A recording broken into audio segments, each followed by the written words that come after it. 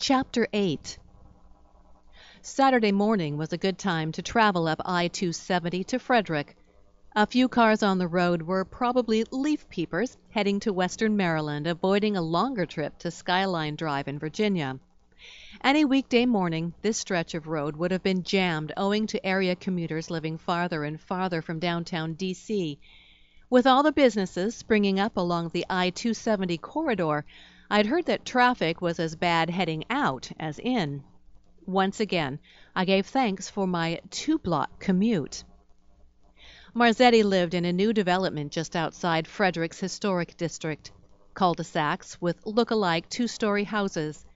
The term suburban palatial came to mind. Marzetti's house sported a brick facade with yellow siding and bright white trim. The man who answered the door appeared to be in his late 20s or early 30s, with a shock of red hair and sleepy brown eyes. He wore gray sweats and a faded blue T-shirt. "Mr. Marzetti, I'm Sam McRae. I'm an attorney working for Brad Higgins. He took over your position when you left Kozmik Games." "Right. So what's this about?" "I'd like to ask a few questions." A slim, dark-haired woman in jeans and an oversized top wandered over and placed a protective hand on Marzetti's arm. She gave me a curious look. "What's up?" "Just something about my old job." He removed her hand and stepped outside. "This won't take long, honey," he called over his shoulder before shutting the door. With a hand on my back, he drew me away from the house. So much for a tour of Marzetti's mini-manse. Maybe another time. I stopped before we reached the curb. "Right before you left Kozmik, I understand you found a suspicious account in the accounts payable system. Was the vendor ITN Consultants?" His brow furrowed. "I don't remember." "Which don't you remember? Finding a suspicious account or the vendor's name?"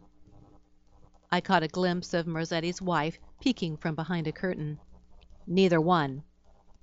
"So you never spoke to your old boss, Darrell Cooper, about a suspicious vendor account?" "I don't know. It's been a year since I worked at Kozmik. I can't remember everything I did while I was there." "Why?" I ignored the question. "I'm assuming that if you'd found a suspicious account you would remember, wouldn't you?" "I don't know. It wasn't my job to look for them. I just set up the accounts and paid the vendors. Darrell Cooper was supposed to keep an eye out for any problems." "What problems in particular?" Marzetti shrugged. "Excessive cost, lack of information on who ordered from the vendor, what they ordered, that kind of thing." "So your job was confined to paying the bills?" He nodded so vigorously I thought he'd get whiplash. "Right. You might want to ask Cooper about this suspicious account." He turned toward the house. "But someone told me you had mentioned a suspicious account appearing in the system before you left," I said. His eyes flashed anger. "Who told you that? Whoever did is a liar." "How would you know? You said you couldn't remember." He stopped short, wearing a deer-in-the-headlights expression. You're trying to trick me, put words in my mouth." "No. I just want to verify that there was an account for ITN Consultants in the system before Brad came on board. Nobody's accusing you of anything." "Look, just leave me alone, okay? I don't know anything about any fake vendor," he snarled. "I didn't say it was a fake vendor." I enunciated each word with care. "I said it was a suspicious account. Now, why don't you tell me what you know about this?" Marzetti's eyes darted around.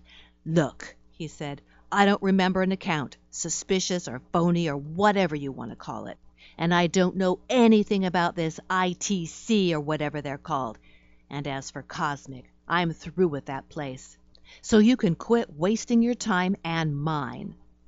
He did an about-face and stomped toward Marzetti Manor.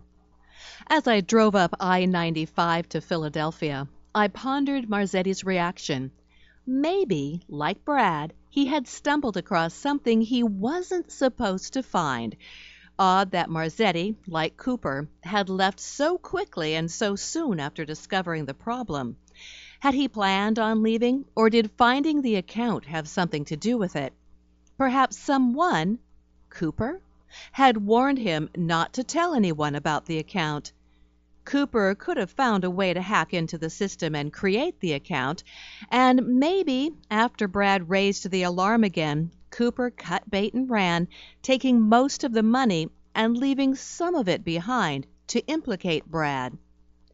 An interesting theory, but that's all it was. I needed hard proof. It took me less than 2 hours to reach Cooper's place, a dilapidated row house in a shabby North Philly neighborhood. One of several identical iterations squeezed together. The building looked tired, as if the only reason it stood was the support from its twin brothers on either side.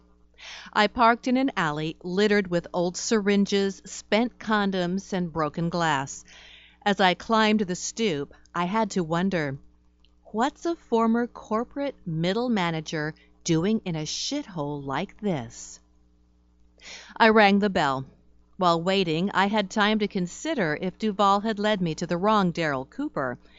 Duval had said this was a forwarding address. Maybe he was just having his mail sent here and living somewhere else. Then why not get a post office box? I knocked and waited some more, thinking of cheesesteaks.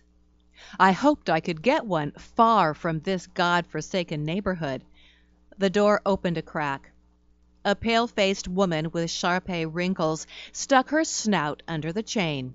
The odor of cigarettes and B.O. drifted out. "What you selling?" she asked. "Nothing," I said. "I'm looking for Darrell Cooper." "Really? Well, ain't he the popular one?" "Does he live here?" "Depends on what you call living. He keeps his shit here and stops in from time to time." "When did he move in?" "Couple weeks ago." Right around the time he quit Kozmik, so it probably was the right Darrell Cooper. "And someone else has come to see him?" "Who wants to know?" She brought a hand up and poked a smoldering cigarette between her lips. "You a cop?" "No, but I need to talk to him." "Well, he ain't here right now." Her cigarette bobbed as she spoke. "Fact, I ain't seen him for 2-3 days, maybe." "So who else was here to see him, and when?" She shifted her hand and rubbed her fingers together. "Fork it over," she said. I gave her a 20, wondering if it was enough. It seemed to please her.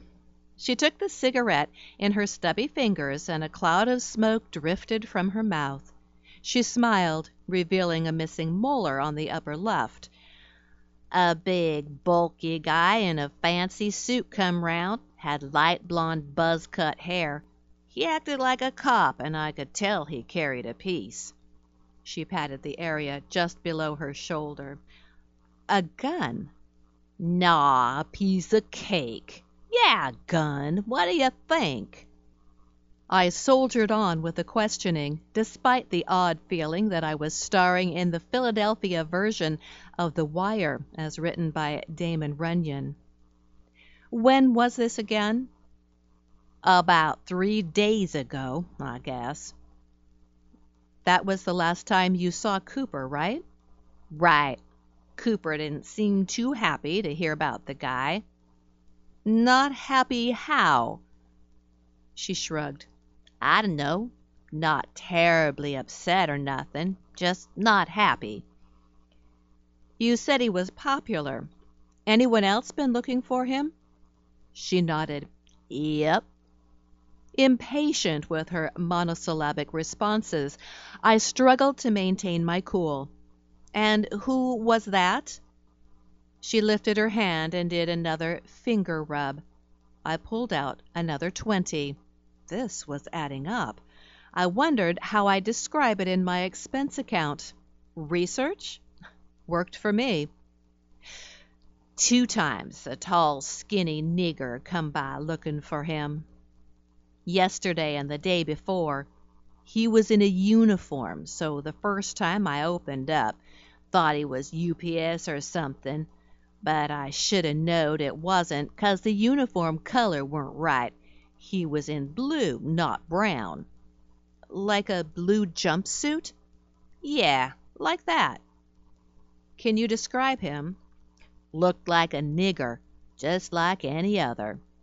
Long hair, short, light skin, dark? I tried to prod her to describe him in greater detail than just the N-word. It may have been too much for this woman.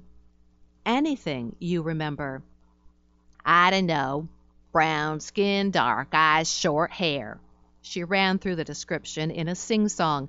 Just another old, young, I said, before she could spit the word out again. Not old, not young. You can never tell with them people. Any distinguishing marks, a scar, a tattoo? She shook her head. Nothing on his face but a damn smile.